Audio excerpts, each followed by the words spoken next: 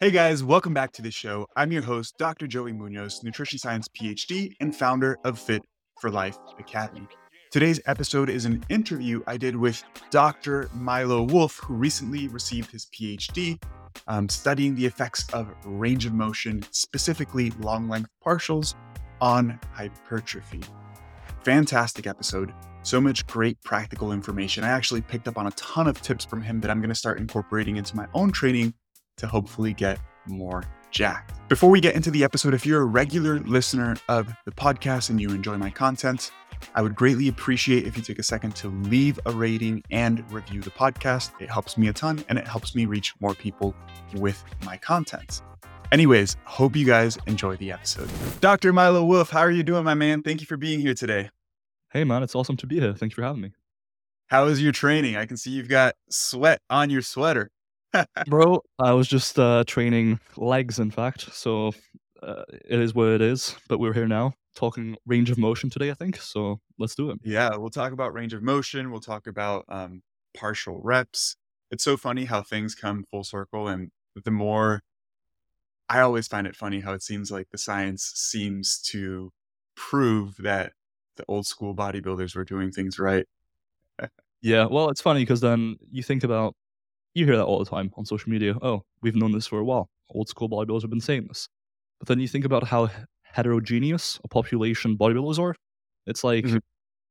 think about one training approach. By and large, there was someone doing it. Low volume, Mike Menser. High volume, Ronnie Yeah. Coleman, Arnold. Like, whatever approach you think of and people are doing generally, some bodybuilders, someone was doing it. And you can always use that as an argument in your case. Yeah, that's a great perspective. You know, it's the same thing as like when somebody says, this is a very random example, but me and my friend met up and we were wearing the same colored sweater. Like, what a coincidence. It must be that we have some sort of connection. It's like, you guys meet up like 4 times a week, every week. Eventually, you're going to wear the same thing. For sure. And there's like potentially underlaying things that make you similar and thus likely to be friends. Survivorship bias. Maybe you both Exactly. happen to like green, Who knows? Yeah. Speaking like a true scientist. Hey, Talking that's about science, man, do you mind giving the audience a quick rundown of your educational background? You recently became Dr. Milo Wolf. You were just Milo Wolf before. So now just you're officially a doctor. What did you do your PhD in? What kind of research have you published over the past couple of years? Let's start there. for sure. So I started my educational journey within sports science when I was 17. I did my undergrad in sport and exercise science at Loughborough University. It's in the Midlands in the UK. Give you an idea of where that is. When you say Not the at all. word Loughborough, nearly no one ever knows what that is. Although maybe they should, because it's been ranked best university in the world for sports science like 4 years in a row or something Oh, wow. by a lot of things. It's good for overall sports science, and a lot of Olympians, for example, train there. It's one of those places. Um, However, as I was finishing my undergraduate degree when I turned 20 years old, I was kind of dissatisfied. I think with an undergraduate, typically you're going to deal with very broad knowledge, but not a Mhm. ton of specific applicable knowledge to a certain niche or a certain practice that you're engaged with. In my case, the degree hadn't really taught me much about lifting weights and hypertrophy and strength. It was a lot of physiology, a lot of basic biomechanics, a lot of motor learning, basic nutrition, and stuff like that. But I wanted to get down to the nitty gritty, so to speak. And so, coming to the end of my undergraduate studies, I was enjoying it, but I felt as though a lot of my learning came from outside sources. I was reading a lot Mhm. of maths, for example, monthly applications in strength sports. I was coaching it a lot. I was doing that sort of stuff, and the degree just didn't seem that fulfilling. And so I was weighing up my options a little bit. I was thinking about potentially doing a master's in statistics to enhance my interpretation of studies, or a master's in data science to broaden my prospects and also enhance my interpretation of sports science studies if I want to go that route. However, eventually, after speaking to a few people, I was like, let me see if I can do a master's, but at a university where the researchers are actually invested in lifting. Because most universities for sports science, if you ever pursue sports science in higher education, they won't necessarily actually care about lifting. However, if you happen to find a university or a college where there's actual research going on about lifting, muscle hypertrophy, muscle strength, that's where you'll actually be learning about lifting typically, because you'll have people who are interested. And so I was like, cool, let me reach out to a few people, see if they know anyone within the UK, within Europe, potentially in America, if there's a university that could cater to those needs. And so I reached out to Greg Knuckles, for example, and he recommended a few places within Europe, within the UK. And one of those places was Southampton in the United Kingdom, where James Steele and James Fisher, two researchers, were researching lifting for a while now. They've done a lot of work on volume, a lot of work on relative intensity, or how close to failure you train, whether or not we're even accurate, that sort of thing, like gauging how close to failure we are and that sort of stuff. And so I was like, cool, let me apply for a master's there. However, as I applied for the master's program there, I also reached out to James Fisher, who quickly told me, listen, if you want to learn about lifting, don't apply for the master's. The master's is going to be more of the same as far as just giving you a broad general base. He was like, honestly, it sounds like what you're after is a PhD. And so I said, you know what, let me just apply for a PhD. And so I actually skipped my master's and went straight to a PhD, and started that when I was 20.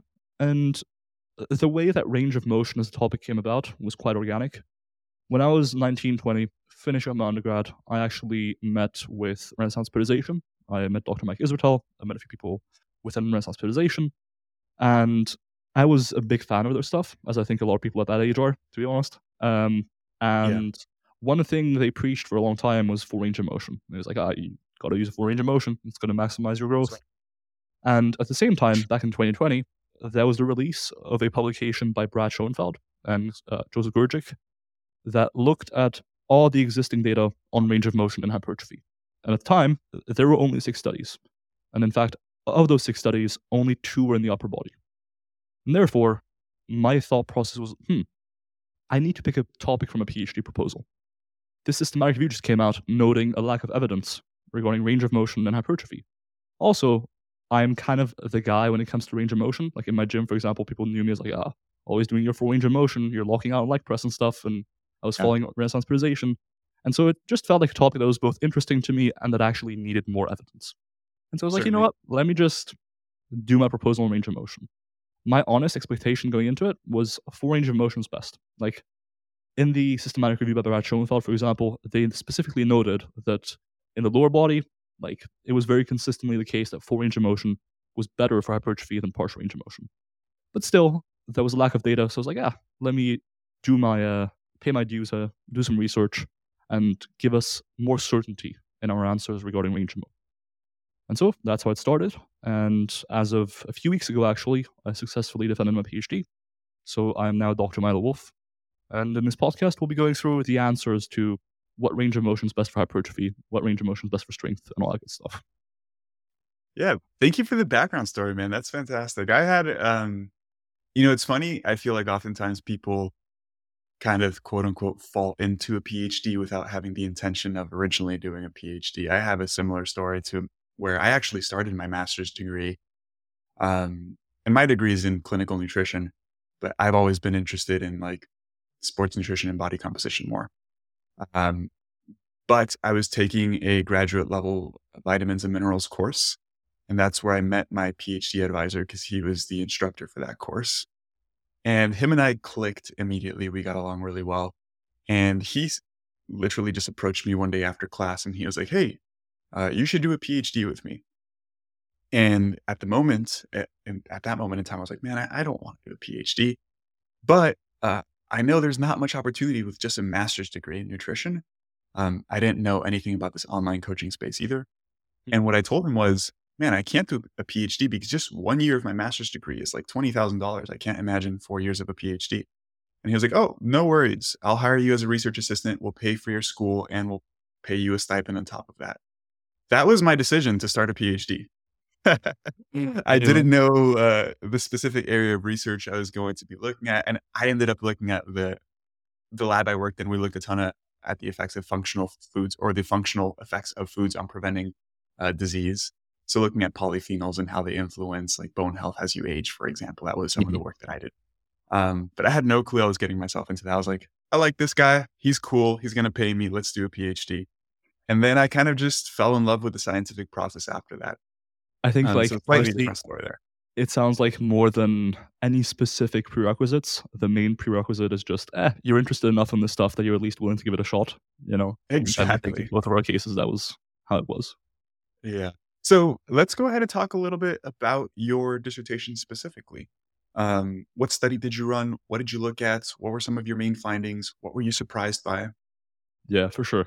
So I think the main study people are familiar with is the meta-analysis we conducted, and that was published in 2023, actually, earlier this year, but it's been pre-printed for a while. Now, honestly, that came as the biggest surprise by far, because as I said, going into the PhD, my full expectation was full range of motion is best for hypertrophy, right? That systematic review had said so, and I don't know, it kind of just struck me as reasonable.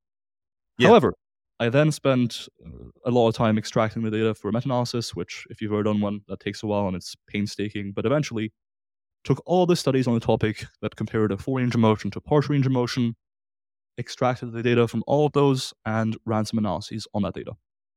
And essentially, what turned out to be the case is that, first of all, when you actually looked at the whole data set of range of motion for strength outcomes, power outcomes, hypertrophy outcomes, all that stuff, it just plays a smaller role than we first thought. So, Okay. when you just compare partial range of motion or doing partial reps in any part of the range of motion to a full range of motion, we're talking about trivial effect sizes either way, typically. It's just not a Okay. hugely influential variable compared to something like volume or relative intensity, where if you do Certainly. more sets or you train closer to failure potentially, you'll just see more growth. With range of motion, we're talking about relatively modest effect sizes. So that was the first thing. When you just compared a full range of motion to a partial range of motion and didn't really make any distinctions as to, like what part of the range of motion were the partial reps performed in or anything like that, a full range of motion outperformed the partial range of motion for strength, for hypertrophy, for power outcomes, for sport outcomes by just a trivial amount. But again, we're talking about super small differences. However, to me, that really wasn't the shocking part. I was expecting full range of motion to be better. The shocking part to me came when we did something I don't think any previous meta-analysis or systematic review had done, which was break down partial range of motion into was the partial rep performed at shorter or longer muscle lengths compared to the full range of motion, right? So when you're doing a full rep, let's say, for example, you're doing bicep curls, right? And you're starting at 0 degrees of elbow flexion, or your elbows are locked out. And you're going all the way up, flexing your elbows, getting a peak squeeze until, say, 130 degrees of elbow flexion. Sure. If you were to average the joint angle throughout that range of motion, you would be in the middle, 65 degrees. Mhm. Now, when you're talking about partials, you might be at shorter or average muscle length, or longer average muscle lengths compared to that. So, for example, if you're doing bottom half partials from 0 degrees of elbow flexion to maybe like 65, you might have a longer average muscle length where you're at, say, 30 degrees on average, or what have you, right? And so it seemed like maybe muscle length played a role because there is some data on isometric contractions and other areas suggesting that the muscle length at which you train does seem to influence hypertrophy at least a little bit.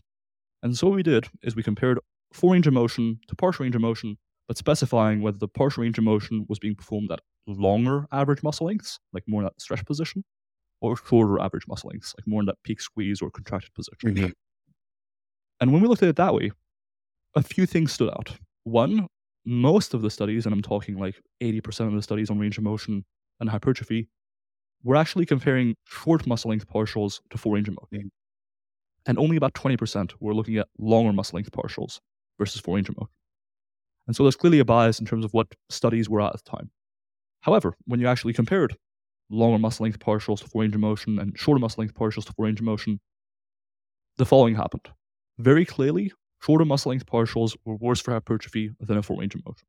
So just doing partial reps in a peak squeeze or a peak contraction, just not the best idea. However, based on, at the time, the limited evidence we had, which were around 3 studies at the time, comparing lengthened partials to full range of motion, it actually seemed like lengthened partials could lead to more hypertrophy compared to a full range of motion. And that really took me aback. First of all, it took me aback because I expected full range of motion to win out pretty much everywhere by like a substantial amount based on previous review papers. But also because all of a sudden I saw that depending on the sort of partial that you did, full range of motion could actually be worse for hypertrophy, and lengthened partials could be better. And I remember just messaging like one of my clients at the time, being like, "Dude, I just finished this analysis, and I must have like coded something wrong. Like maybe I extracted data wrong. Maybe I like put the wrong direction in. Like I put plus signs on it, put negative signs, or like something must have happened, right?" And then it took me like a few days or a few weeks to really start like digesting it. And I was like, "Huh." And I thought about it some more, and I looked at the evidence that wasn't just comparing full range of motion to partials, but also the evidence comparing the same range of motion, like for example, 100 degrees of elbow flexion, right? but simply perform at different muscle lengths. So, for example, if you're doing a curl, you could be doing a preacher curl, where because your shoulder is flexed and the long head of the biceps inserts the shoulder, you're shortening the biceps by being in a more flexed shoulder position. You could compare that exercise, the same range of motion of 100 degrees of elbow flexion, to an exercise where you're extending your shoulder and thus lengthening the long head of the biceps more. And so you're doing the same range of motion, but you're just training the muscle at different muscle lengths. And even at the time, I think we had 6 to 8 studies on that topic. So just the same range of motion, but different muscle lengths, and looking at hypertrophy. And what I realized is, even within this area, the findings were very consistent. Consistently, longer muscle length partials were better than shorter muscle length partials. And so it wasn't just a case that full range of motion was potentially slightly worse for hypertrophy than longer muscle length partials. It was also the case that in general, longer muscle length training seemed better than shorter muscle length. And that applied not just to partials versus partials. It didn't just apply to partials versus full range of motion, potentially. It also applied to isometric contractions. So when we had 5 studies at the time, when you compare just holding a certain position with weight, with tension, at different muscle lengths, at shorter or longer muscle lengths, across 5 studies, again, very consistently, they saw more hypertrophy when doing these isometric contractions at longer muscle lengths. And so in total, we were talking about 20 or 25 studies comparing, in some form, longer muscle length training to shorter muscle length training. And across these 20 or 25 studies, very consistently, the finding was longer muscle length training is better for hypertrophy. And so while we only had 3 studies, I was starting to say, maybe there's something here, right? And I'm not saying for sure now, hey, I was right and that there is 100% something here. But it seemed like maybe there was something there, because the general principle of longer muscle length training is better for hypertrophy seemed to hold up in a variety of contexts and areas of evidence. Since then, since this meta-analysis, there have been 2 more studies that have been published comparing lengthened partials to a full range of motion. There's also been a couple more comparing shortened partials to longer muscle length partials, but let's focus on the 2 that have been published comparing lengthened partials or longer muscle length partial reps to a full range of motion.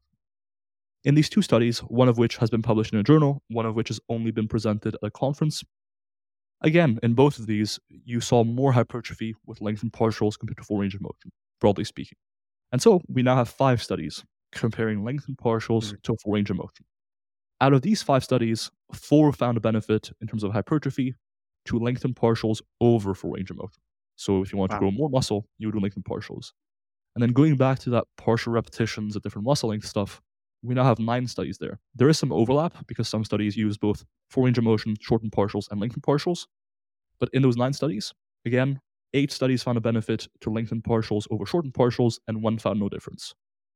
And so when you look at both shortened partials versus lengthened partials and full range of motion versus lengthened partials, to my knowledge, there has not been a study yet where a full range of motion was better than lengthened partials or shortened partials were better than lengthened partials.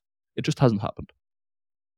And so at this point, honestly, man, to me, the evidence is pretty compelling. And so in my personal training, I initially started, when I first saw the results of the meta-analysis, I initially started saying okay, I'm going to do some what I call lengthened supersets. So I would just do a full range of motion set.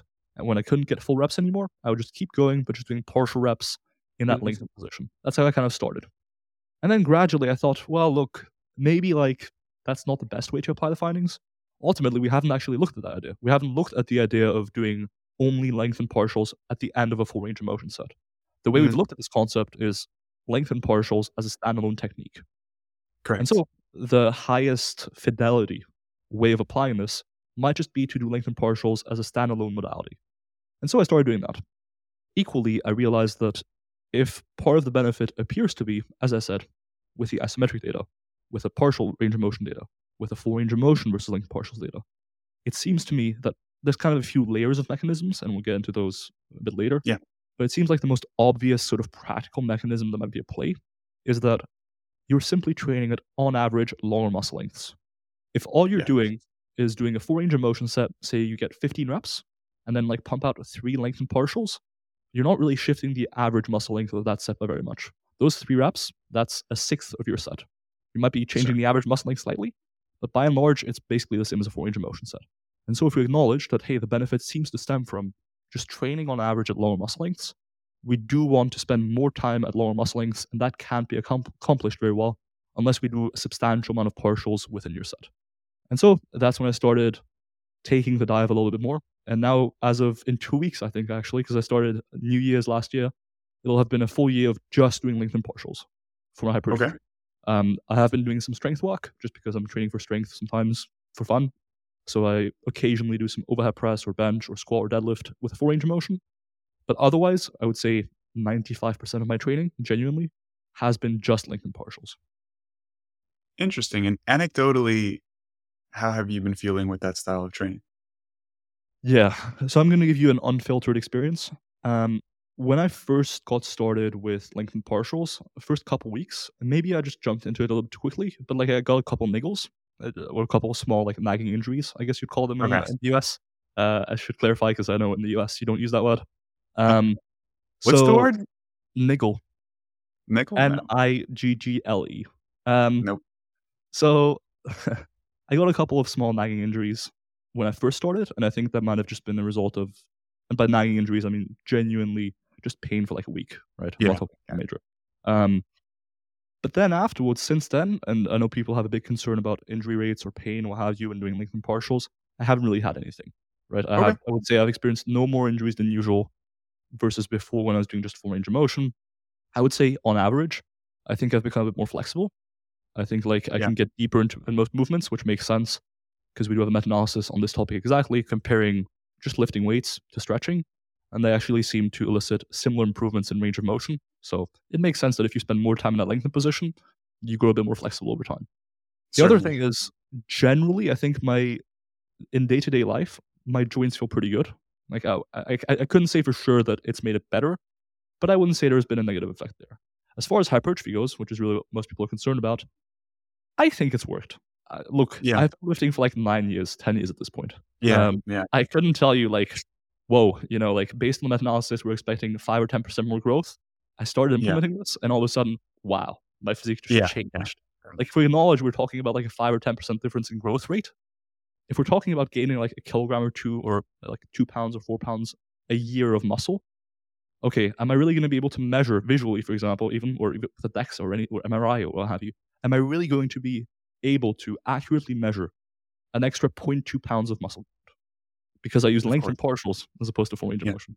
And the answer is hell no. And so Yeah. anyone who's expecting this to revolutionize your gains, it's not going to. However, and I think with lifting, we're always operating off assumptions and well-informed and educated assumptions, but they're assumptions nevertheless. Um, and we base those assumptions off of the evidence. But I still think that, look, based on the evidence for hypertrophy, your best bet may just be to incorporate a good deal of length and partials in your training. Yeah. No, that's a great perspective. And I really appreciate how nuanced you are with it. And you're not like, just do length and partials, right? Because there's a lot to discuss there.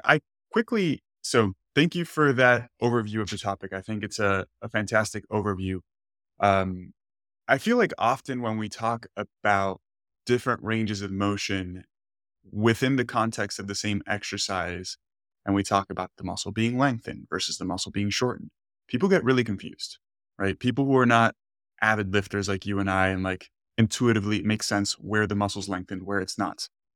What would be, and I think it makes more intuitive sense for some exercises compared to others, right? Like the bicep curl, which you mentioned, makes perfect sense. Your elbow stretched out, your bicep is stretched.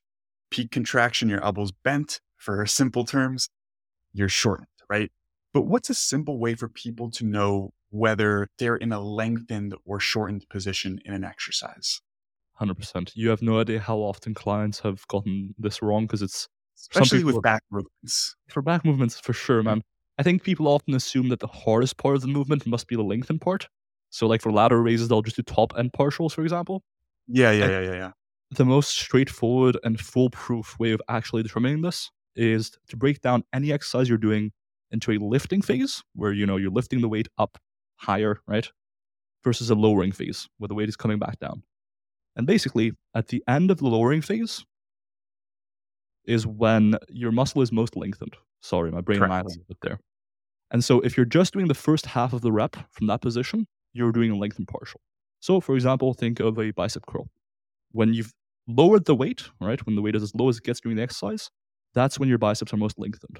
The same applies to a pull down. When you see the stack go back down, and it's all the way down, that's when your lats are most lengthened because you're all the way at the top, right? For any exercise you can think of, when the weight is at its lowest point in the exercise is when your muscle is most lengthened. And so if you just break it down into a lifting and a lowering phase, and you just do the first half of that lowering phase, then you'll be good. That's a great way to explain it. And I think even more simply, because once you understand what you're actually feeling through an exercise, it almost makes it even easier because you don't have to think concentric, eccentric. And usually what I try to tell clients is like, first off, work on learning how to maximize range of motion because it's important to do that, I think, first and foremost, because most people don't know how to do that. But if you're at a point where you train your exercises through a true full range of motion, stop your exercise at both ends of the range. Where you feel a stretch in the muscle, that is where it is lengthened. I think it's that simple, right? Like where you feel a deep stretch, if you squat ass to grass, you will feel a stretch in your quads at the very, very bottom. If you bench press and touch your chest, you'll feel your chest stretched when the bar is touching your chest. Just be mindful of when you're doing the exercise. And if you're a newer lifter and trying to figure this out, slow down your warm-ups perhaps, right? And really think about the contraction and the lowering phase of the exercise, as Milo mentioned, and just really think, okay, in this exercise, where do I feel a really deep stretch? Where you feel a deep stretch is where you should probably spend more time overall. I think that's a pretty simple way of thinking about it too. And if you can't get that, I mean, I'm sorry. I mean, honestly, hey, just look up some tutorials. So Yeah. not to plug myself here, but I think I might be the only person who actually has lengthened partial tutorials. So if you go on my YouTube channel, Wolf Coaching, you'll find tutorials for each exercise breaking down, hey, what's the lengthened position on this exercise, right? Mhm. But it'll come naturally. I think, as you Good point. said, initially you probably don't need to be overly worried about it if it's your first month in the gym, right? I don't think Yeah. anyone who's only been lifting for a month, I'm not sure they're like, I'm going to do lengthened partials now. I don't think this idea has gotten to that stage where it's mainstream and everyone's talking about it, you know? Yeah. And the funny part is when it comes to partial range of motion, um, and you mentioned that the effects of range of motion don't have that large of an overall effect compared to other variables, which actually was something very interesting you mentioned, because I would think that training in just the shortened position um, perhaps is like way worse. And I'd love to know from you like how large the effect is, but based off what you said, perhaps it's not that large compared to intensity, right? So beginners often don't know how to train hard at all, which is a learned skill over time. In addition to that, they intentionally skip out on the lengthened portion of exercises, right? You see dudes doing preacher curls and it's just the top half of the bicep curl. You see dudes doing pull-ups and it's just the top half. Why? Because in general, many times that lengthened portion is very, very difficult, right? So it's like you don't know how to train hard. You're not emphasizing the portion of the movement that's important. No wonder you're not seeing the gains that you don't want to see. And then people think it's their workout program. For sure. For sure. The thing is, like, when you simply train with enough volume and close enough to failure, I think you're going to get the majority of your hypertrophy results, right? Like a lot of Right. smaller variables like frequency and range of motion and that sort of stuff just don't play as big of a role. When you're talking about how bad are shortened partials for hypertrophy, like how much worse are they? Well, it looks like compared to full range of motion, for example, we're potentially talking about like a 10 to 20% worse hypertrophy on a per set basis when both are taken to failure, right? But then obviously lengthened partials seem better than a full range of motion. So maybe if we're comparing shortened partials to lengthened partials, we're talking about like a 25% difference in hypertrophy on a per set basis. Now, I'm sure we'll get into why that is. And I think part of that might just be because when you're doing lengthened partials on average, you'll be training a bit closer to true failure. And so Mm, actually part of the benefit might just come from the fact that you're not just ending the set when you can't get a full rep anymore, you're ending the set when you can't get a lengthened partial.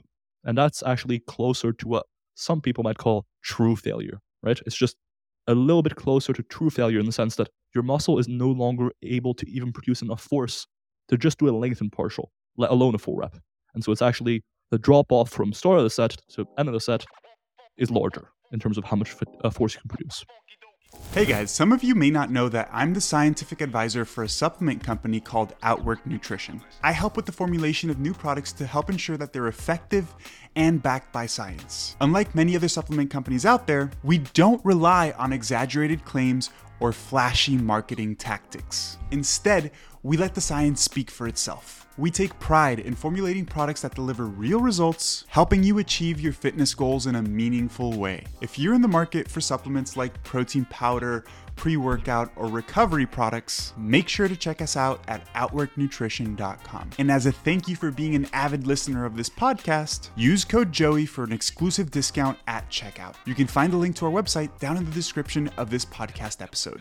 Remember, our goal is to empower you with science-backed supplements that truly make a difference. Choose Outwork Nutrition and elevate your fitness to new heights. Yeah, you actually just brought up one of the questions I wanted to ask that I was writing down when you were speaking earlier, because we know that stretch-mediated hypertrophy is a thing, and we'll talk about what stretch-mediated hypertrophy is, which is likely one of the variables as to why training in longer length is beneficial. But then it's also the idea that you're just training with higher intensity, right?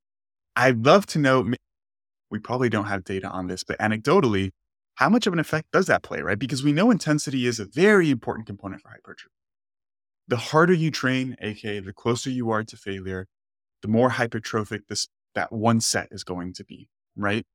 And so, because this is one of the questions I was going to ask, long length partials versus full range of motion, is it that the long length is uniquely beneficial, or is it the fact that you are just pushing the muscle more near failure?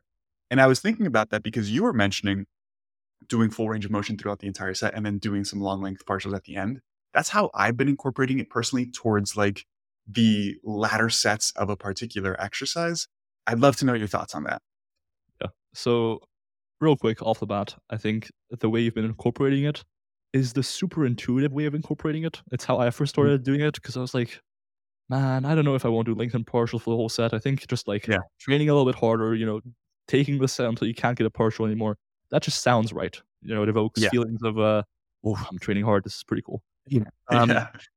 So when it comes to, do we think that the effect of length and partials on hypertrophy is entirely because you're just training harder?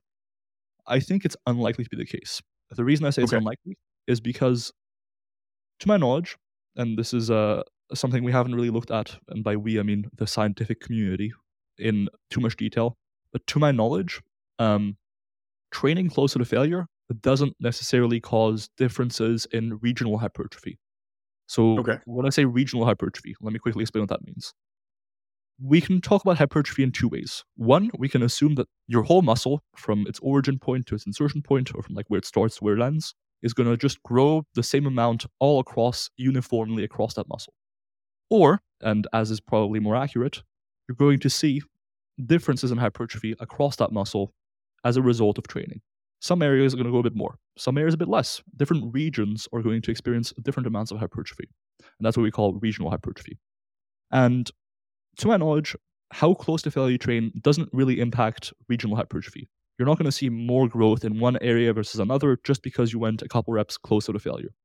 However, when you compare lengthened training to more shortened training, you do consistently see that more distal areas of a muscle, so closer to its insertion point, and you can look up what origin point and insertion point mean. It's essentially just the 2 points of a muscle where the muscle starts, like the tendon it attaches to, and where it ends, the other tendon it attaches to. Origin just means it's closer to the midpoint of the body, and insertion just means it's further away from the midpoint of the body. So for example, for the quadriceps, the origin point would be around the hip, right?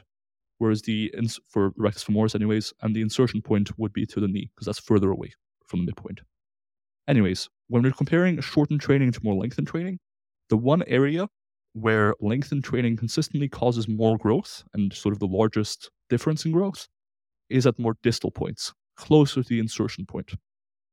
And so, if we're not expecting a difference in regional hypertrophy from training closer to failure, but we were seeing a difference in regional hypertrophy from lengthened training, it seems like that regional hypertrophy difference couldn't be just explained away by training closer to failure. And so at the very least, this difference in regional hypertrophy, if that can't be explained by just training harder using lengthened partials, then there just might be something else to it. And I think that brings about an interesting point about mechanisms. I think it's very tempting to simply attribute more growth or a given phenomenon to a single mechanism. However, in reality, physiology is pretty complicated, and we're far from understanding everything about it.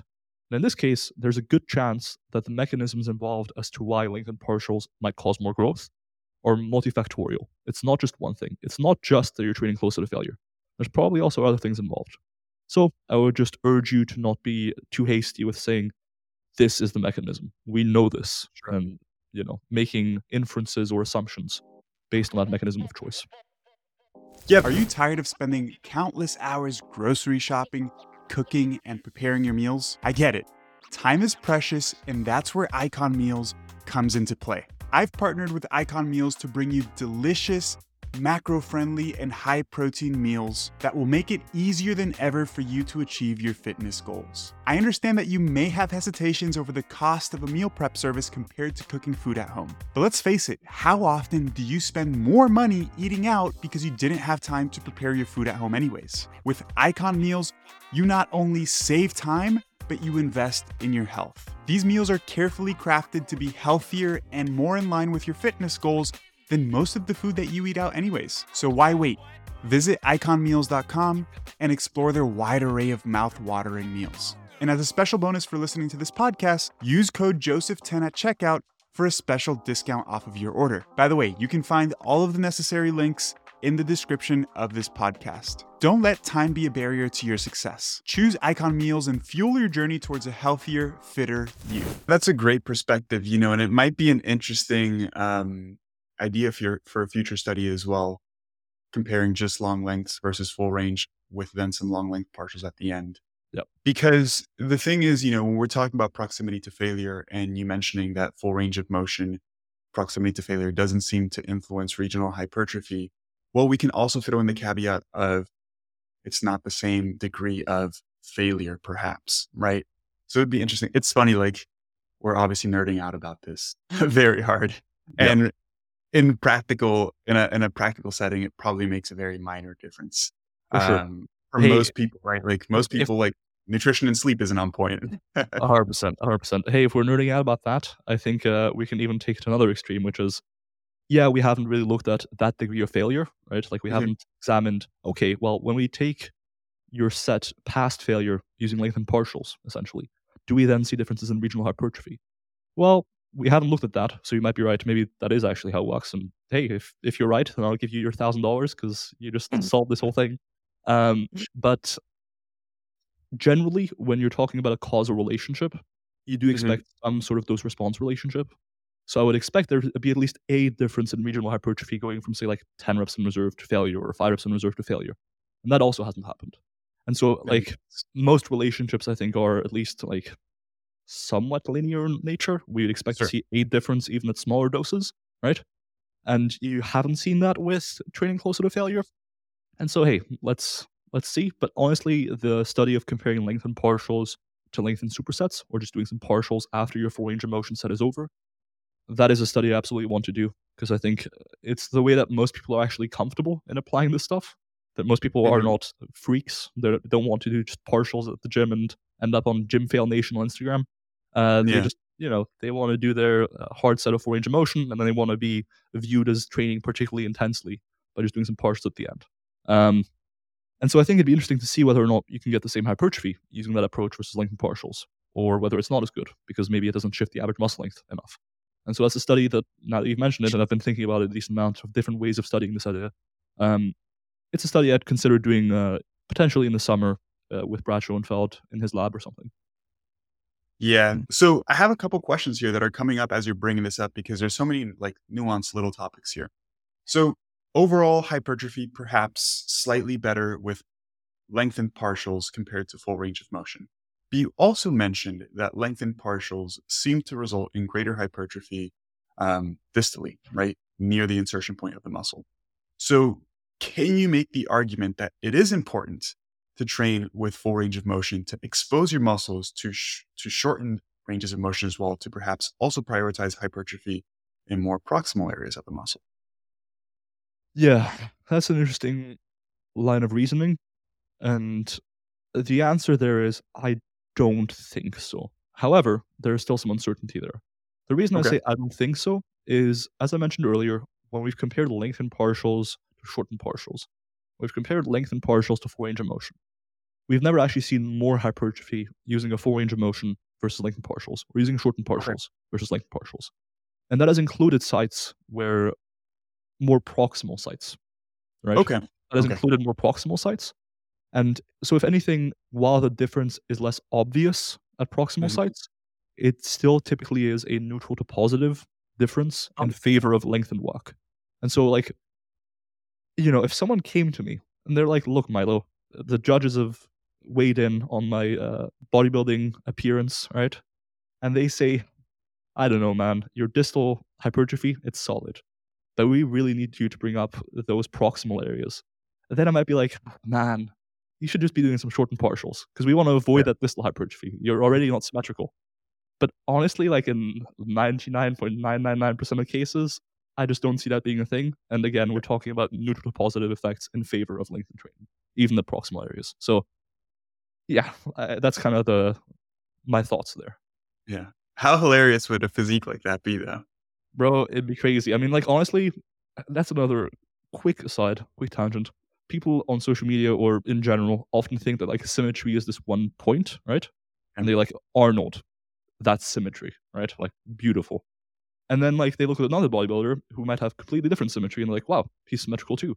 But they don't realize that actually symmetry is a range. Like there is not a specific point. You could argue maybe there is, but like by and large, people are happy with symmetry with a range. So for example, when I competed, a lot of people would have said, oh, upper body was lagging, what have you. But then my feedback was, you're symmetrical. So I was like, oh. And I think just people generally have a skewed perception, both of what symmetry is overall in terms of physique. And then my pet peeve is beginners thinking that, oh no, my left side is a bit smaller than my right side. We need to really, really address this like right now. And it's like, Yeah. well, like 80% of the time, you're just imagining it. 20% of Yeah. the time, you might be onto something.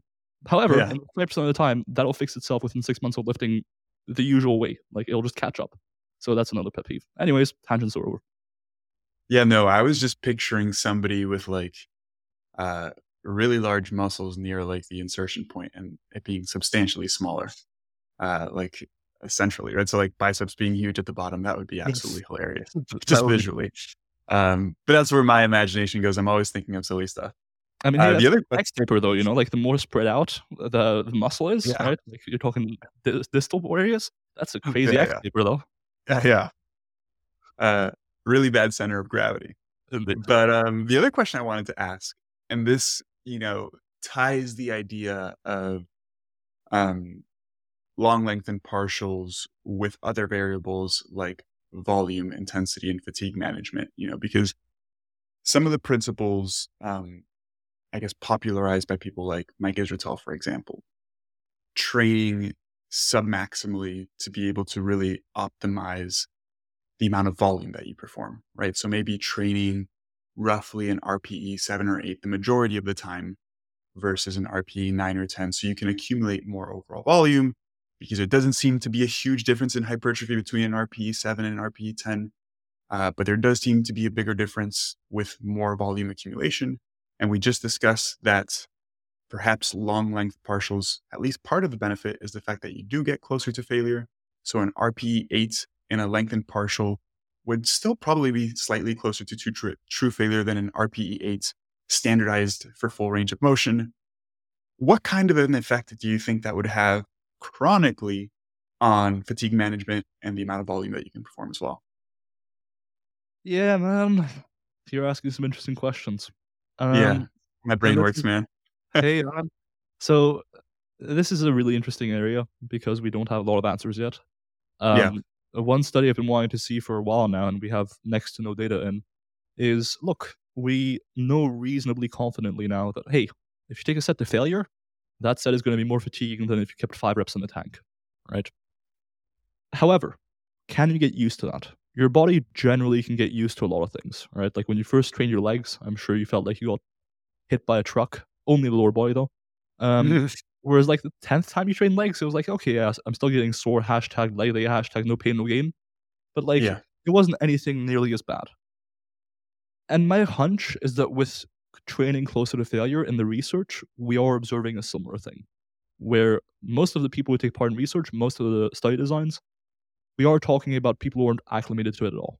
Like they're just coming to the lab, maybe have like a couple sessions of familiarization, and then they're like, okay, well, let's make you train to failure and see how much fatigue you get versus when you don't train to failure. These people aren't really used to training to failure in the first place. My hunch is that a lot of those fatigue differences do dissipate when you are acclimated to it. Is there still going to be an effect that makes failure more fatiguing? Yes. But I think the difference becomes quite small, to be honest. And if we want to talk about fatigue management, let's talk about the research that we have on extremely high volumes, right? We have a study by Brigado and colleagues, for example, one of the higher volume studies, where participants were genuinely doing close to 200 sets a week total, all to failure. And like the higher volume groups, the groups doing close to 200 sets, saw more hypertrophy. And so clearly, within most people's routines that are doing not that much volume and maybe taking a few, the odd set to failure, fatigue management just isn't really a thing to worry about, right? Like if you're chronically stressed, you have a chronic health condition, you're getting 2 hours of sleep a night, hey, you're a new parent, your baby's crying next door, like, that might be rough. But for a lot of people, fatigue management isn't that huge of a concern, especially because a lot of people just run into time constraints first. Like way before you ever run into fatigue issues, you'll run into like, oh, I don't have enough time to train. And that was illustrated, for example, by a recent study by Anderson colleagues, right, which they had participants on average train with 37 sets of quads a week. And they still saw more hypertrophy in that group, generally, than the group training at 22 sets or 32 sets. Now, if you wanted to apply that to all muscle groups, you'd be in the gym for a while every week. Let's just put it that way. And so I think fatigue management is often overblown. It's a good concern for like the elite athletes whose job is to train, and they literally have no time cap except for their lifespan.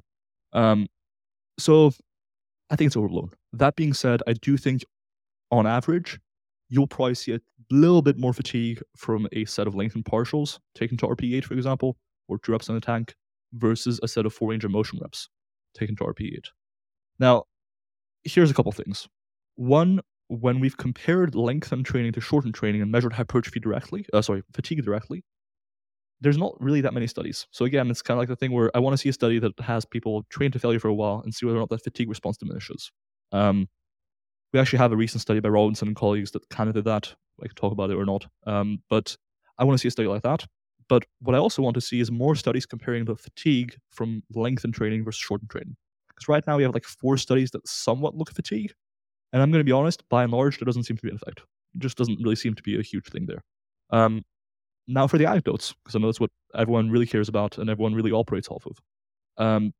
Personally, as far as how many sets a week I can handle, since 1, shifting to lengthened partials versus 4 range of motion, and 2, shifting to training closer to failure versus further from failure, I really haven't noticed a big difference in how many sets I can do and recover from, and how my performance is week to week. I just really haven't.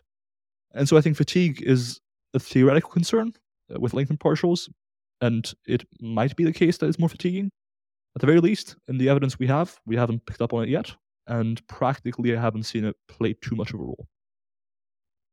Man, I am so happy that you answered that question in the way that you did, because I also think that this idea of training closer to failure being way more fatiguing is way overblown. And I say that not even from looking at the available research, just like my experience in the gym. And the reason why I've even experienced this is because I don't like training suboptimally. Not suboptimally, like what's the word I'm looking for here? Not with maximal intensity, right? Like I don't like training at an RPE 6 or 7. Submaximally, yeah. Submaximally, correct. I just feel like I have work left to do. Let's just do the work, right?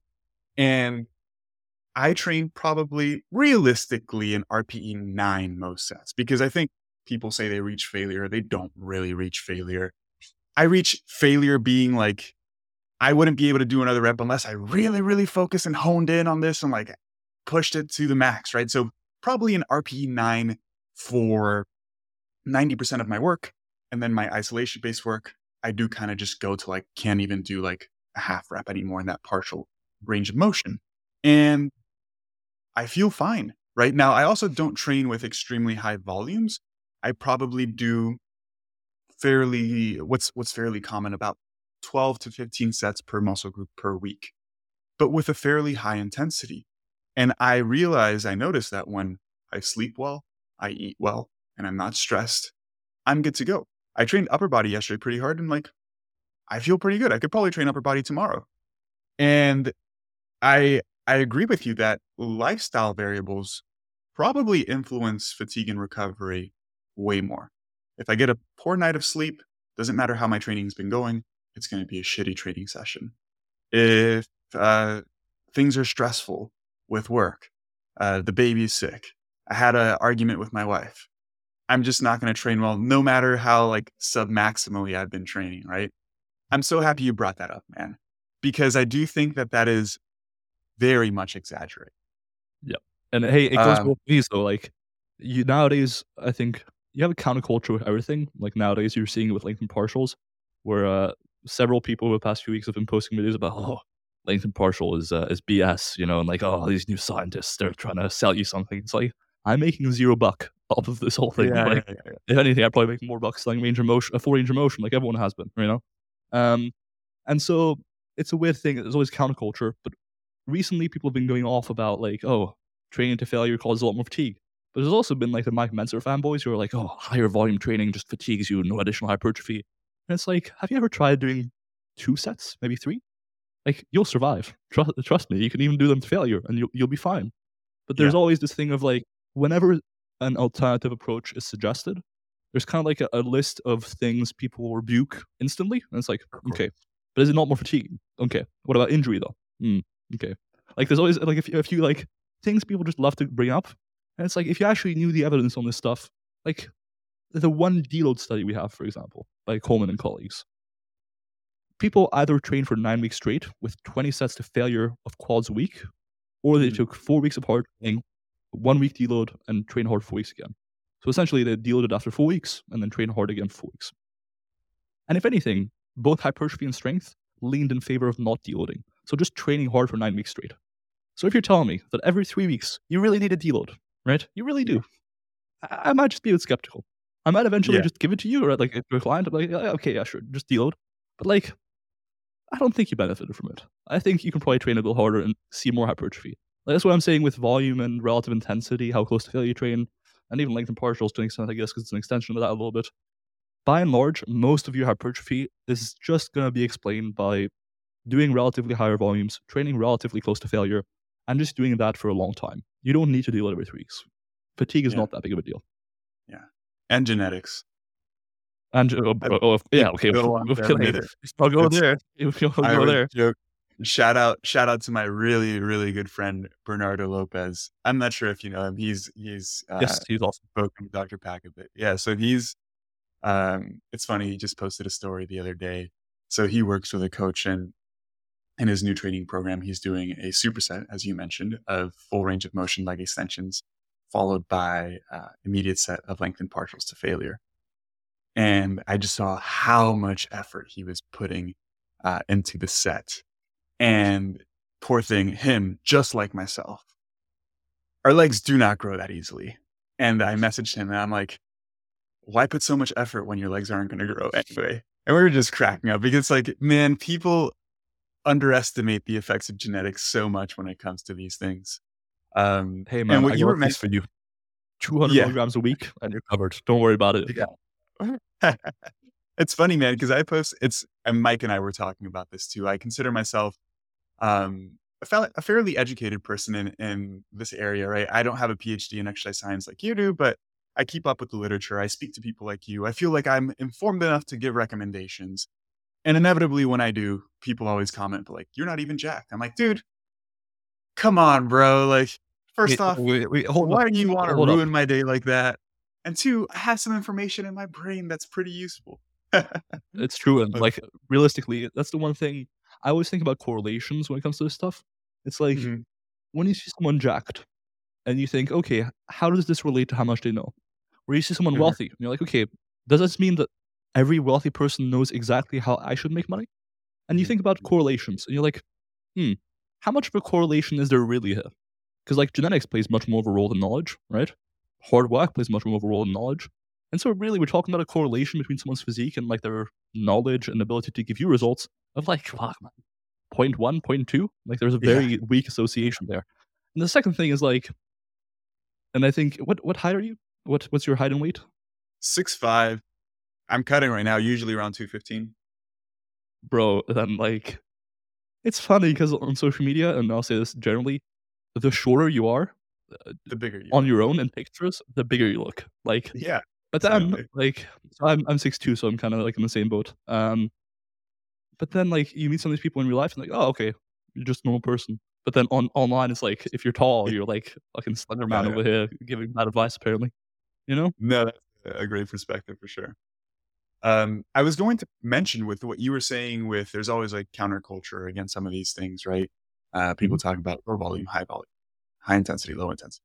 You see the same exact thing in the nutrition space as well, which cracks me up. And, as you mentioned, people saying that you're trying to promote this because you're making money off it. And it's like, what are you talking about? In the nutrition space, I get it all the time whenever I talk about the fact that like seed oils really aren't that bad or artificial sweeteners probably aren't that bad.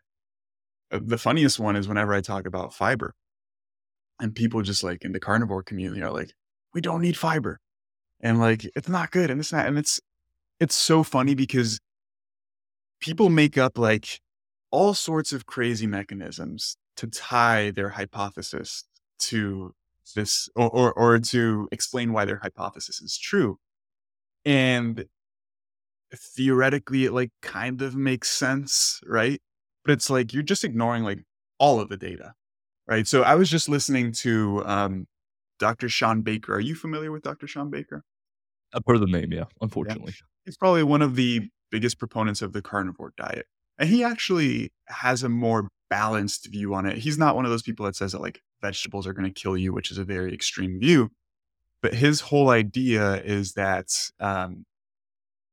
all of the research on the benefits of plant based foods is one, confounded by the fact that this research is funded by big food companies, which the funny part is that it's not, right? It's not funded by big food companies. And the second argument, when he talks about the health benefits of fiber, he essentially hypothesizes that fiber consumption is a proxy for socioeconomic status in the sense that people who consume more fiber and are eating more whole foods likely have higher socioeconomic status. So they're also doing other things to improve their health. And that's why we see improvements in overall health. And it's like, dude, what about studies where they don't change anything about a person's diet and just give them a fiber supplement? And we see improvements in cardiovascular outcomes, blood sugar, etc. It's just crazy the ignorance that exists in terms of like ignoring data just to promote something, man. Bro, it's crazy because with something like fiber as well, when you're looking only at observational data, like you're looking at, okay, some people eat more fiber, some people eat less fiber. Who's healthier, right? Yeah, if you only have that and you don't make any adjustments for covariates, yeah, you can say, oh, actually, I think in part or, even in big part, Sure, the people eating more fiber are healthier because they have greater socioeconomic status and they have better health opportunities for health behaviors overall. Fair enough, right? Like I think sure, that's a very important thing to acknowledge, and it's probably playing a role in that observational data. But sure. like with fiber, we're talking about a variety of things that can explain the benefit. As you mentioned, if we have RCTs just looking at fiber intake, right, and Sure. controlling for everything else, and seeing a benefit, it's like, wow, we're really trying to discredit this for no reason. The other thing is, one, people love to give their own experience meaning somehow, or like build a narrative around it. So they'll try and come up with a mechanism. And like honestly, look at the Jeff Nippard video, for example, on LinkedIn partials, right? Look at the comments. People will try and like come up with mechanisms or explanations for everything. People love to explain stuff. And that's good. But equally, you gotta acknowledge when you're like, this works. I don't know why yet, but it does. Like that's fine. That's fine. The other thing is, if you only operate off of mechanisms and like your hypotheses of mechanisms, you'll often be led to diametrically opposing perspectives. Let's say, for example, we didn't have any evidence on range of motion yet, right? And people only, like, you paid 1,000 people to just come up with ideas as to why a partial range of motion might be better or a full range of motion might be better. They would come up with a variety of mechanisms that could be somewhat reasonable or less reasonable based on the evidence that would lead them to believe partial range of motion has to be the best thing for hypertrophy. Or no, full range of motion has to be the best thing. If you just look at mechanistic evidence and pay attention to mechanisms, you can be led to really different places and they don't necessarily make sense. If you directly look at the applied data we have, And you see that this intervention leads to this outcome, aka latent partials leads to more hypertrophy, or greater fiber consumption leads to better health overall. That's the stuff you should be taking as the gold standard of evidence. Not your ideas of what the mechanism is or like any of that stuff. Just pay attention to the applied evidence first. That's why, like nowadays, with Brad Schoenfeld's lab, for example, he's called it the applied muscle development lab. Because ultimately, if you're looking at mechanisms, that's very interesting. And it's very important to better our understanding of different training practices and what have you and how they work. And eventually maybe arriving at what the best training approach is as a result, or explaining why they work. But equally, ultimately, at the end of the day, we're concerned about what can we do that will make us better. Can we do lengthened partials to make us more jacked? Can we eat more fiber to get overall better health? That's ultimately what we care about, right? The mechanisms can come later. And so paying attention to the mechanisms first is the wrong way to go about it, in my view. Certainly. And the way I like to explain it is like a mechanism is perhaps also, from a researcher's perspective, a good starting place to form a hypothesis and then test it in actual outcome data, right? Because it goes both ways. Sometimes you find a certain relationship or find an outcome that perhaps isn't explained, and then you can do some mechanistic work to figure out why perhaps that's occurring. And the opposite is true too, right? Sometimes there are some really interesting mechanisms that come out of cell culture studies or animal data. And you're like, okay, let's see if this actually plays out in humans, right? And obviously that relationship can go either way, but ultimately we definitely have to rely on the data on humans because we are humans, right? And it's funny what you mentioned earlier about like the observational data. Even if the observational data was all we had, and even if the observational data didn't account for every single confounding variable, the relationship still stands true, especially for something like fiber where it's being tested in hundreds of thousands of people. This is not, like hundreds of thousands of people, different populations across the world. You would also assume that due to the heterogeneity of the population, that a lot of these confounding variables kind of cancel themselves out to an extent, right? And it's just funny, man, because people, to you and I, it makes obvious sense as to why it's a joke. But people who don't understand these things, it's really compelling.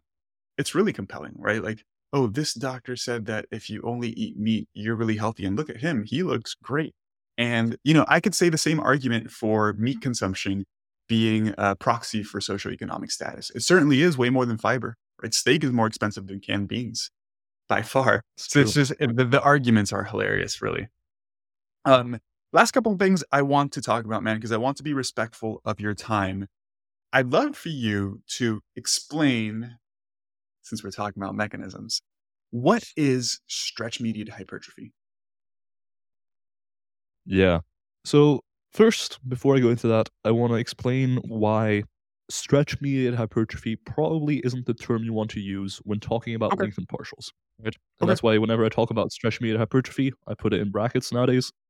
Um, the term stretch-mediated hypertrophy originates, to my knowledge, from the data we have on long-duration passive stretching in often animals, sometimes humans, and observing typically quite robust hypertrophy in those people. We're talking about studies where they are stretching for like an hour a day, or sometimes they're being stretched out for the whole day in like some old bird studies where their wings were being weighted down like exactly like 24 hours a day, like insane rates. And in that case, we're talking about stretch mediated hypertrophy because they're not actually performing, you know, resistance training. They're just stretching, right? They're just Mm, being stretched out low muscle lengths with somewhere between very low tension, if you're talking about human studies typically, because you can't really ethically weigh someone down with 3 times their body weight for weeks on end and hold them in a lab, or with like really high intensities in the case of animal studies. We're talking about when stretch mediated hypertrophy is mentioned, we're talking about these studies, right? mhm. In these studies, we have some indication of what the mechanism might be, right? Because this is a relatively old area of evidence compared to range of motion. With range of motion, I'm talking all the studies have been done in the past like 10, 20 years, pretty much. It's very recent. With some of the stretch data, that's been around for a while because stretching is kind of it's been a thing for a while. It's been a topic of interest. And so with that, the mechanisms are somewhat well understood. Now, what grinds my gears a little bit is when people on social media nowadays try and equate the literature and the mechanisms that have been attributed to stretch-mediated hypertrophy with the new data on length and partials. We're talking about two very different modes of exercise. In one case, we're talking about stretching for hours and hours a day at relatively low intensities, isometrically. That's one thing. On the other hand, we're talking with length and partials about spending on average maybe like an extra 20 seconds in the lengthened position across a whole session. We're talking about a difference in duration of exposure of like 100-fold in terms of magnitude. It's a hugely different thing. We're also talking about differences in intensity. And so while there might be some underlying overlapping mechanisms between why lengthened partials cause more hypertrophy and why stretching can lead to hypertrophy, to equate it to is basically to say the same thing as, well, I think running and lifting weights will both cause the same hypertrophy. Because you're both, like, you're contracting your muscles in both cases, right? Well, yeah, but in one case you're talking about very low intensity, longer duration, no rest times. Like, you're ignoring a lot of factors there. It's not a very good representation. And so that's why because stretch-mediated hypertrophy has been a term forever, I've been hesitant to use that term in relation to lengthened partials. With that being said, I think one of the mechanisms at play behind why lengthened resistance training is generally better than shortened resistance training is just training closer to failure. Especially when you're comparing full range of motion to lengthened partials, by going to failure on a lengthened partial set, you're going closer to true failure, as we mentioned. And based on a recent meta-regression by Robinson and colleagues, there is a relationship between how close to failure you go, taking it all the way to true failure, and how much hypertrophy you see. And so that is one of the components, I think. The other components might be down to tension. So as you lengthen a muscle, you can kind of visualize a muscle as being a rubber band, right? The more it gets lengthened, the more passive tension builds up, right? Because it wants to return to its resting length. And by the muscle, by the way, I mean the muscle and the tendon, because they're essentially like a rubber band. As they get stretched out, they kind of like build up some tension. It's hard stretching. And so because tension appears to be the primary mechanism to lead to hypertrophy, and training at lower muscle lengths gives you this additional benefit of more passive tension, that could potentially just straight up lead to more hypertrophy, right? So that's one thing. It could be the fact that it's a passive tension specifically. So maybe there's like an additive effect where just active tension leads to this much hypertrophy. But then you can add some additional tension on top if it's passive, and that'll lead to even more hypertrophy. Or it could just be the idea that you're getting both the active and the passive tension, so more overall tension. It could be either of those things. I think those, for the time being, are relatively convincing mechanisms. I think two other ones that come to mind are, one, because we typically see more hypertrophy in distal areas, it may just be that lengthened training just kind of targets those areas better. It might be that those areas are more responsible for force production or what have you, or they're more activated, and there's some research linking activation measured via transverse relaxation MRI to hypertrophy. And so maybe lengthened training just activates those areas of the muscle a little bit better, and thus leads to more hypertrophy there. That could be a possibility. The final thing is, as much as some people love to pretend we understand the signaling pathways for hypertrophy perfectly, there are still some things that are not super clear. It may be that certain signaling proteins for hypertrophy are more or phosphorylated or activated to a greater extent when you're not just exposing them to tension, right, like mechanotransduction, but you're also exposing them to tension, aka training, at certain muscle lengths, specifically at longer muscle lengths. And so it might just be that molecularly, certain proteins involved in making your muscle grow are more responsive to tension when it's being applied lower muscle lengths. And hey, I just mentioned like 5 different mechanisms. It could be that 2 of them are true. It could also be that all of them are responsible to a certain extent. The truth is, we just don't know. If someone's telling you, look, it's all just classical length, or it's all just sulcum neurogenesis, in all likelihood, they're making some hugely unwarranted assumptions. That's my take. Yeah, that's a fantastic explanation. And something I find really interesting, as you mentioned, is the idea of perhaps some signaling pathways that contribute to hypertrophy being better activated, we can say, when the muscle is placed under tension under stretch, right? And we know that there are specific receptors that respond to stretch, right? This is one of the mechanisms why eating lower calorie foods results in greater satiety, because we have stretch of the stomach, and there are mechanoreceptors that increase the release of ghrelin, for example, right? So it's not just caloric load, but how much like the volume of food itself is induced. And we see this like in animal studies. This is pretty messed up, but they'll essentially put a balloon into a rat's stomach and blow the balloon up and measure some hormones. And it's cool, man. It's cool how like you mentioned earlier, physiology is very complex. And on top of it being complex, there's a ton of redundant mechanisms. So there's a ton of things going on that essentially contribute to the same outcome, right? And I think people like you and I who are like nerdy about these things, we always want to know why. But in reality, and this is something my PhD professor always told me too, in reality, like the why matters, but not that much. Because in research, we tend to spend millions of dollars trying to figure out the why, and oftentimes we never really figure out the why. And the analogy that my professor always liked to use, he was like, we get so focused on analyzing a leaf and we forget about the health of like the entire tree or the forest, right? Which I've always really liked that analogy.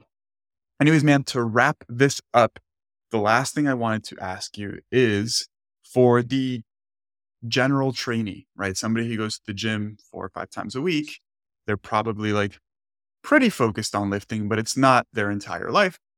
Um, what are some practical ways to incorporate long length partials? Do you recommend for somebody wanting to really focus on hypertrophy, almost doing exclusively long length partials, or is this something that you perhaps can implement later on in a mesocycle? I'd love to know your thoughts.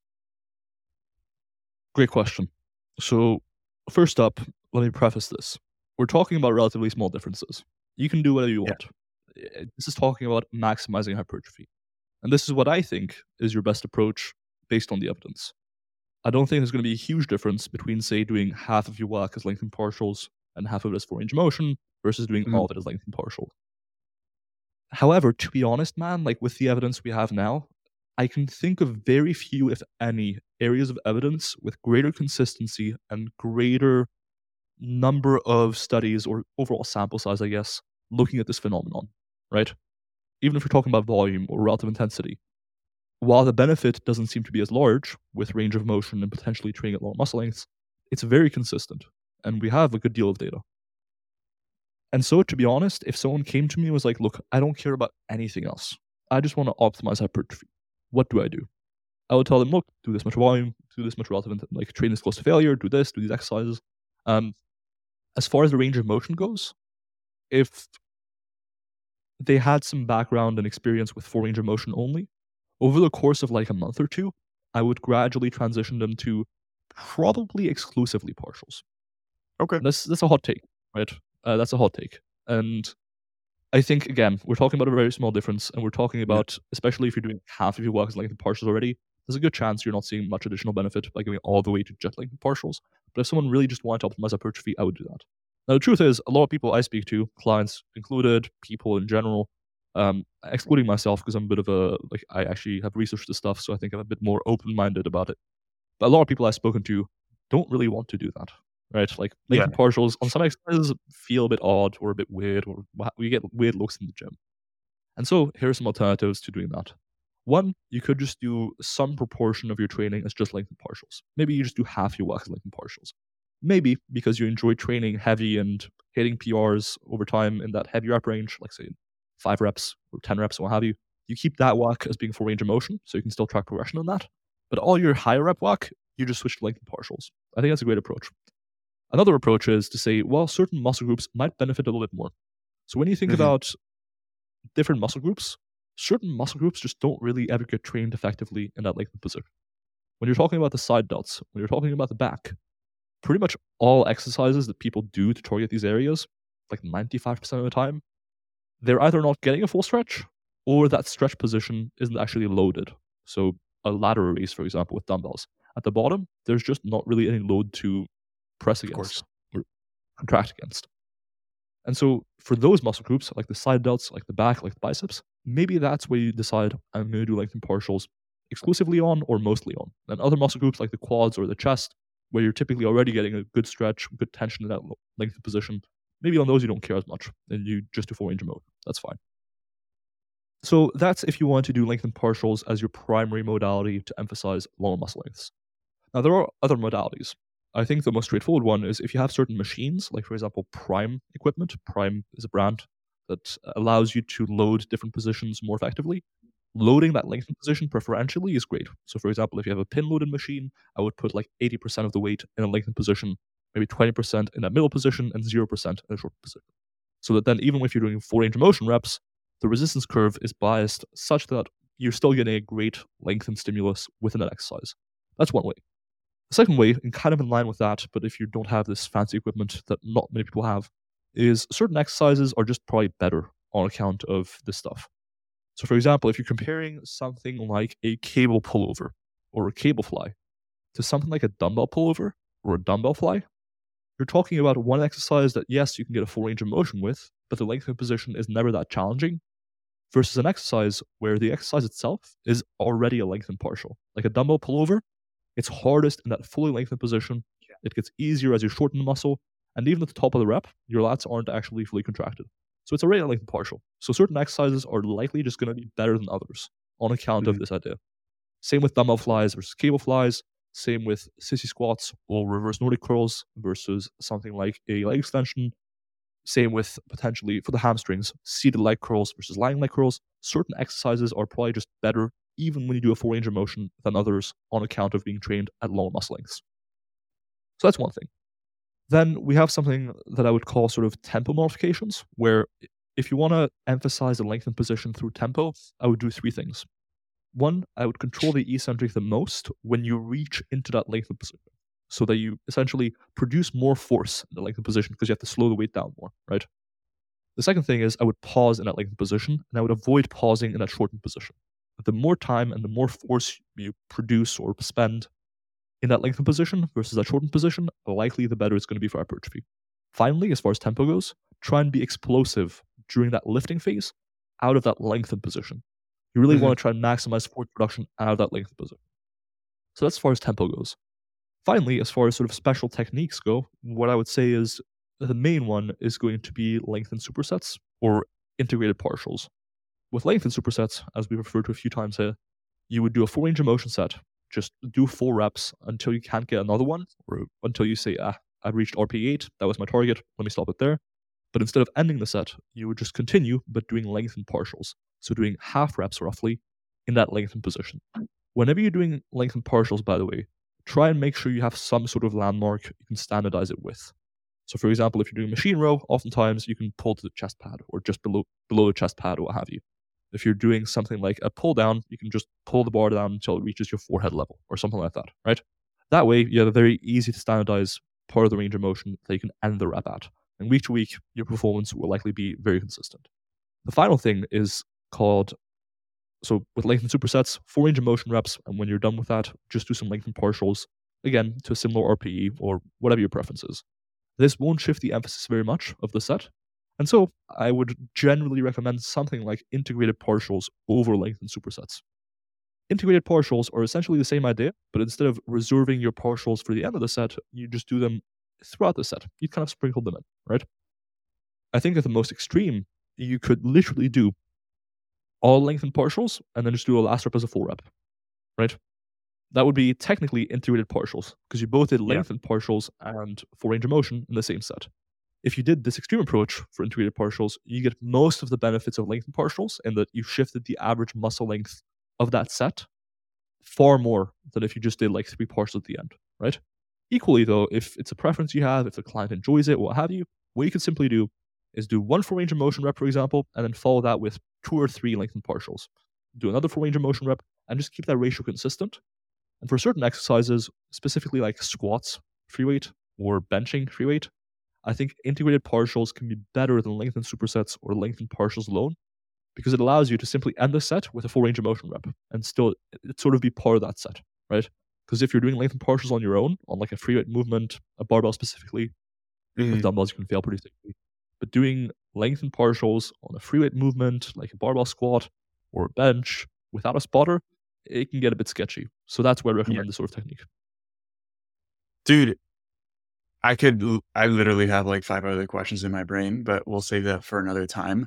Those are some great recommendations. Just from my own training personally, I've been incorporating some of these things that you're mentioning just intuitively without even like really thinking about them, right? In terms of one, I tend to incorporate long length partials on uh, shoulder based movements and back more just because it makes sense, right? Because I think intuitively, anybody doing a row, it's like you can't touch your chest pretty quickly in the set, but you still feel like you have a lot left in the tank. So keep going, right?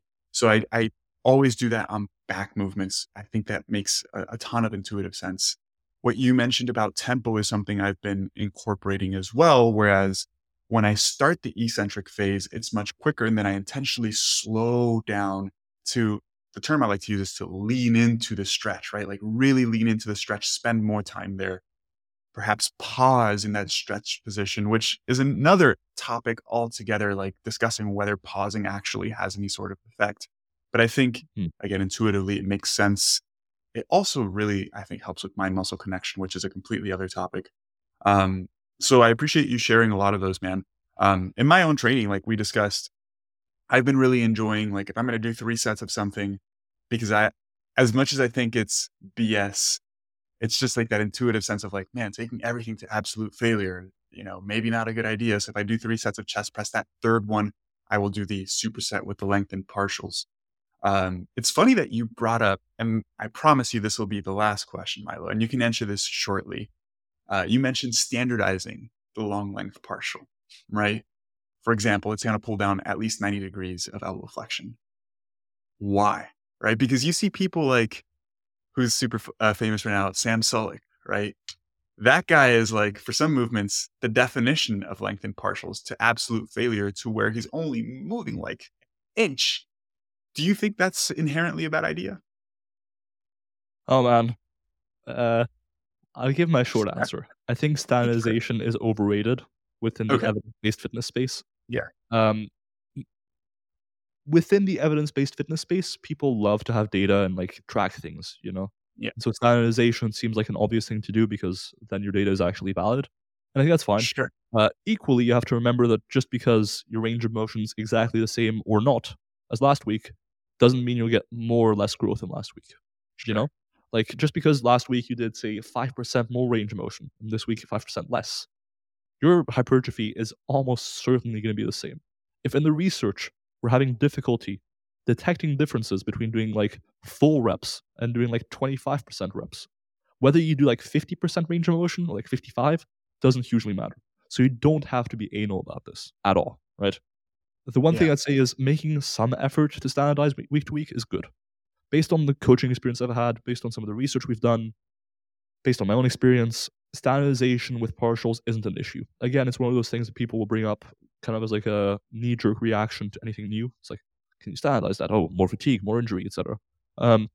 It's not a huge issue. What I'll say is there's a few things you can look out for. With machine work, typically, there's some sort of feature of the machine that you can pull to or push to where you know you can end the rep.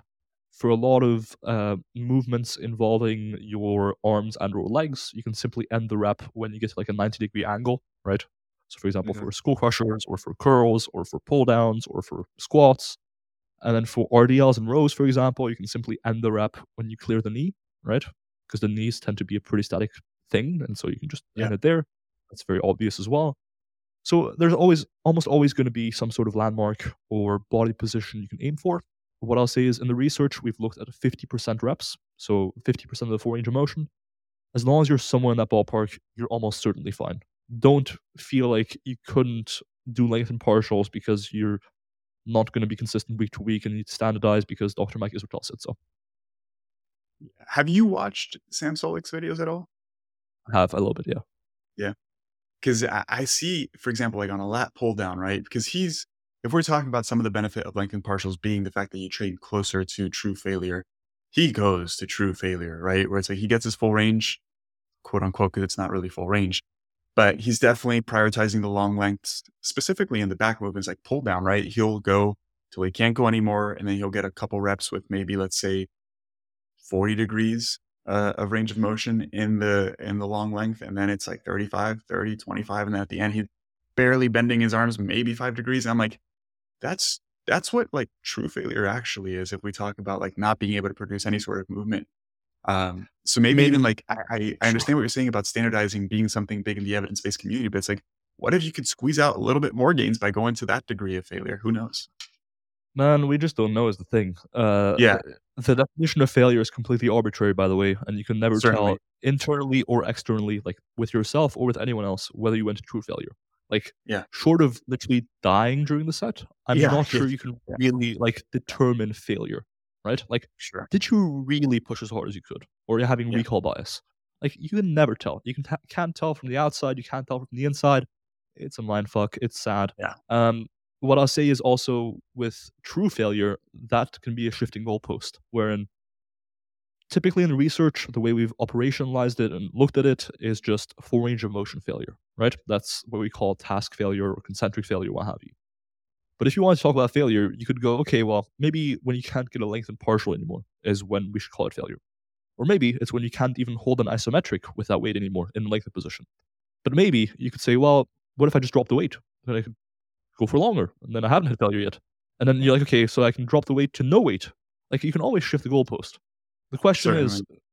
at this stage, we have to kind of stick for the most part with what we have evidence for, and not Yeah. venture too far beyond that. And unfortunately, we don't have much evidence on going beyond failure.